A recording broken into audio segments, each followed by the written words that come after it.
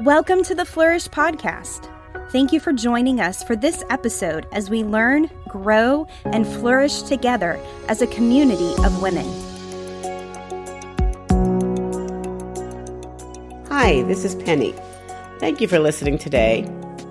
We are going through a series entitled Relating to Your Adult Children.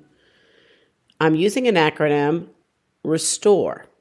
And so far we have covered the R, which is respecting your kids' autonomy and boundaries. E, which is embracing them fearlessly. And now we are going to cover the letter S, which stands for speak affirmation.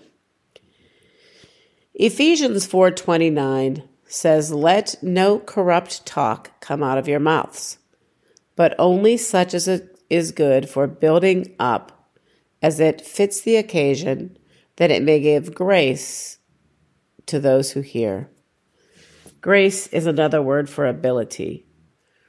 So the words that we speak should be good for building up and should give ability to those who hear. In other words, they should bring life into that person. They should bring strength. They should empower that person. Now, does that mean that we never speak anything that is corrective in nature at all or exhortational in nature? No, it doesn't mean that. But nonetheless, the objective should be to build up and not to tear down, not to be critical, not to be judgmental, but to build that person up. There are times where I've brought some truth to people, and it may have been directional in such a way that called them to a place where they could make a decision to change something in their lives. But that's okay. We're allowed to speak meekly and kindly and graciously into people's lives in a way that encourages them to make good choices. We're not to coerce people. We're not called to lord it over people, but we are called to exhort and encourage one another. So affirmation is important in people's lives, and it's important in our kids' lives, whether they're adults or not. I have a little saying that I've used at times, and it is that affirmation overcomes hesitation. By affirmation, I'm not talking about something that is made up or that we have to just come up with in order to flatter or compliment someone, just something we say for them to feel good about themselves, but rather it's bringing to light or bringing to someone's attention something that's actually true, something that is in them, something that we see. You know, God's placed giftings, strengths, and talents in each one of our kids. And frankly, when you think about it, think about the world they live in every day, whether it's at work or some of them are in school, whatever the case may be. Many, many times they're in a world that is consistently looking to point out their weaknesses or their negative qualities. And it's good to have someone who sees you and reminds you of the wonderful qualities in you. You know, there may be times where we are the only ones doing that in their life. There may be times where it seems like no one else is in their corner, where no one else is seeing the things in them that God put in them, the giftings, the talents. If you're like me, I have such a sense and a memory, and there's something deep inside of me that remembers all the things that I saw in my kids as they were growing up. Just little hints of who they are and little hints of their hearts and what was in there and their talents and their strengths. And all the precious things that God had put in them. I was privileged to be right there during that journey and to see them begin to show themselves. See those things begin to become obvious in these kids' lives. And I've watched them grow from the very beginning until adulthood. And I've seen the different talents and things God has put in them. And I've seen them mature. I've seen them change and morph into something, and many times way more profound and way more, fine-tuned or honed, where those giftings just amaze me. And as a parent, as a mom, I have a unique viewpoint in that I've really been able to see these things. So there's so much that I'm able to call attention to and to call out and to remind them of. Our kids forget these things. They're probably not even as cognizant as we are of those things that we got the privilege of to see in them. They forget those things that are very particular to them, that make them who they are and what they were meant to be.